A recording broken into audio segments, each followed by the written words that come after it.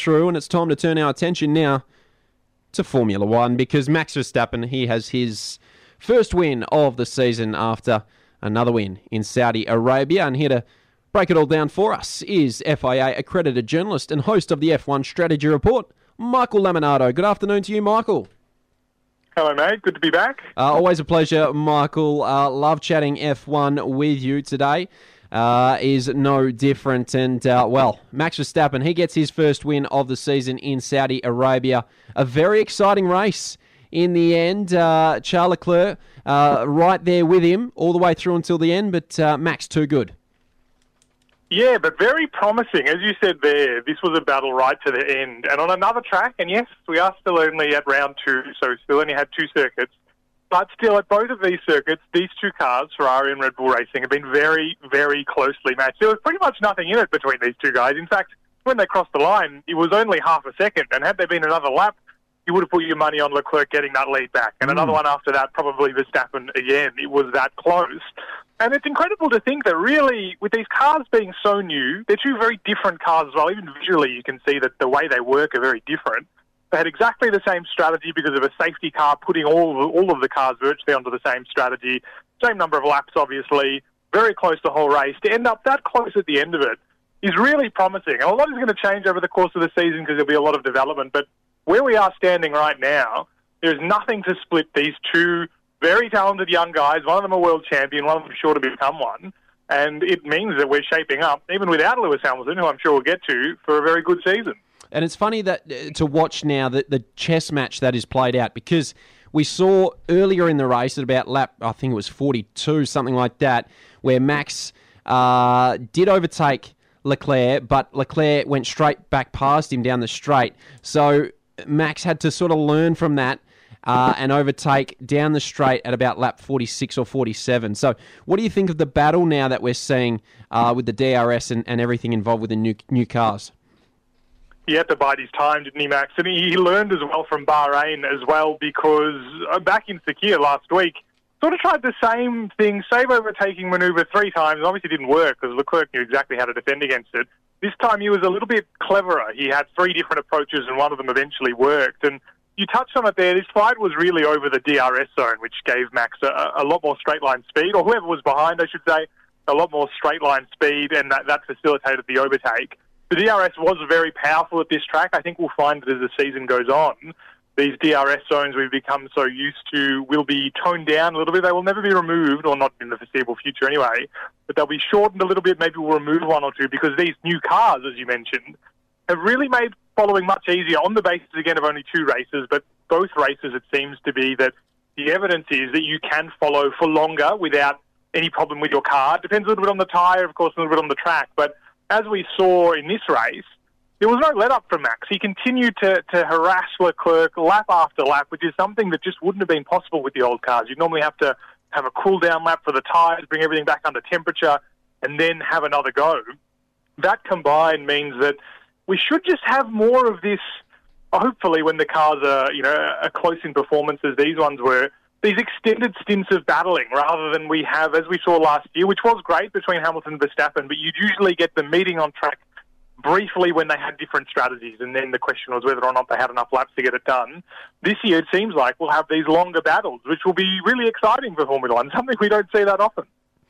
Hey, Michael, is the track in Jeddah too dangerous?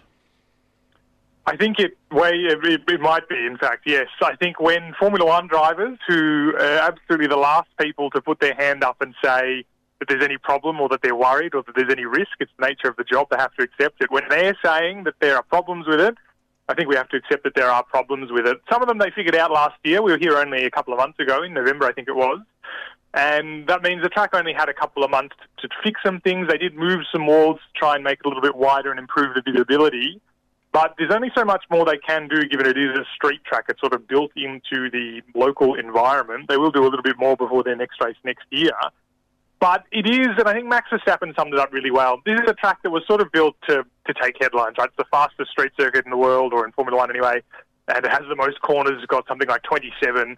But a lot of those corners are not corners at all. In a modern Formula One car, they're flat out very, very easily. They don't even register them as corners. In fact, there are only 7 real braking zones in this track. But they're they're still built on curves with walls around them, which means you can't actually see around any of them.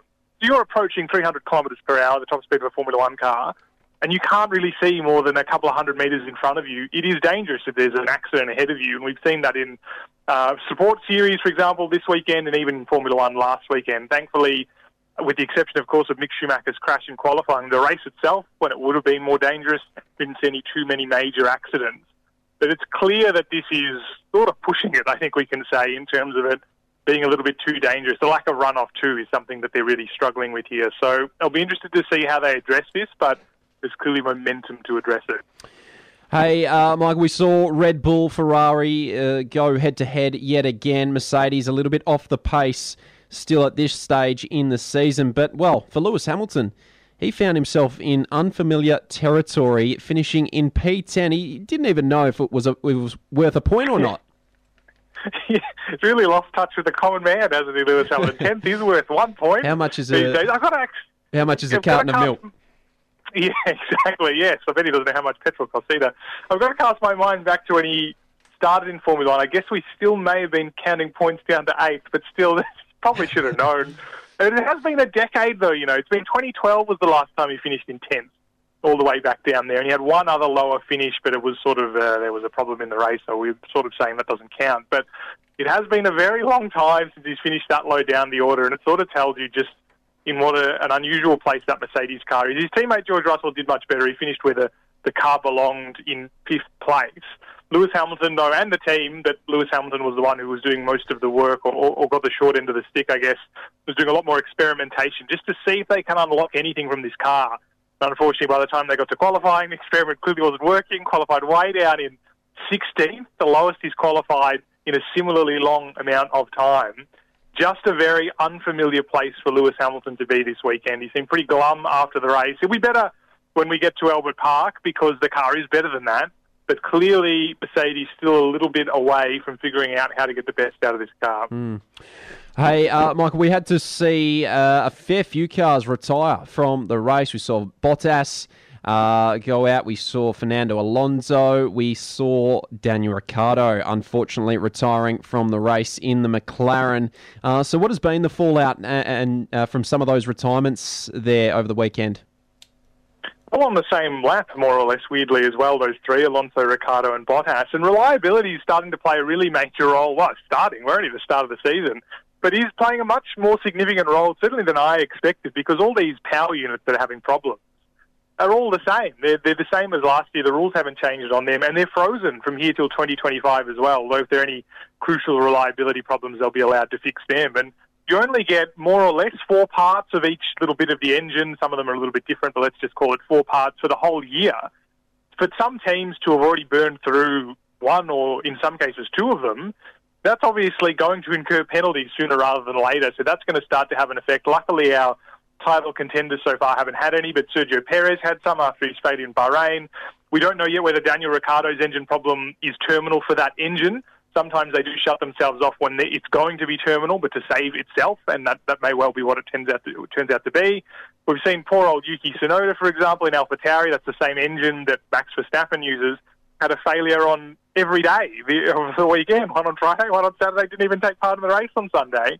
That's really surprising and really disappointing, of course, for those teams. So it'll be interesting to see if they can fix these. Certainly once they get back to Europe and they have a bit of breathing time after this frenetic start to the season, if they can diagnose all these issues. But already we can tell that this is going to be a potentially decisive factor in some of the finishing positions for these teams. 2 races down, a third to come. Where are we headed next, Michael? Oh, can't wait. It's coming home. Formula One's coming home. It doesn't live here, but it hasn't been here for many years. But let's say it's coming home to Albert Park. Finally, Formula One will be back in Melbourne, in Australia. And it's an all-new track. Well, it's mostly a new track, I should say. It's been largely reprofiled. A lot of the back part of the circuit is now essentially one long straight. It's a much faster track as a result. Some of the slower corners have been sped up because they've been widened, so it's a bit more of a medium-speed track too. And that means that the challenge will be different. This will be fundamentally a different Albert Park to the one that Formula One left in 2019 and, well, tried to race on in 2020, which of course didn't, and unpleasantness ensued. It will be really interesting, especially coupled with these new cars, for which following and overtaking should be a little bit easier. It's always been difficult at Albert Park. The changes to the track should help The new cars should help. Hopefully we'll see a slightly more competitive McLaren, of course, for home fans. And look, I think Daniel Ricciardo should at least be in a position to score points, because that's where he was this weekend, and this track should be okay for McLaren in terms of being a point scorer. That's, I think, the maximum. It should be a great weekend, and I cannot wait to see them back here. What are you going to be up to over that weekend? I'll be there. I'll be right there in the thick of it. We've got all sorts of things coming up. I'll be part of a live podcast for the Australian Grand Prix on each and every day. There'll be details of that on the Grand Prix website and all sorts of stuff. It's going to be really great to have it back in our backyard. Yep, can't wait. And be sure to keep up to date with all the latest F1 news and results. Go follow Michael Lamonato and have a listen into the F1 strategy report. Everything that Michael does, it is gold. Michael, thank you very much for your time. Can't wait to chat again. Thanks, mate. Anytime.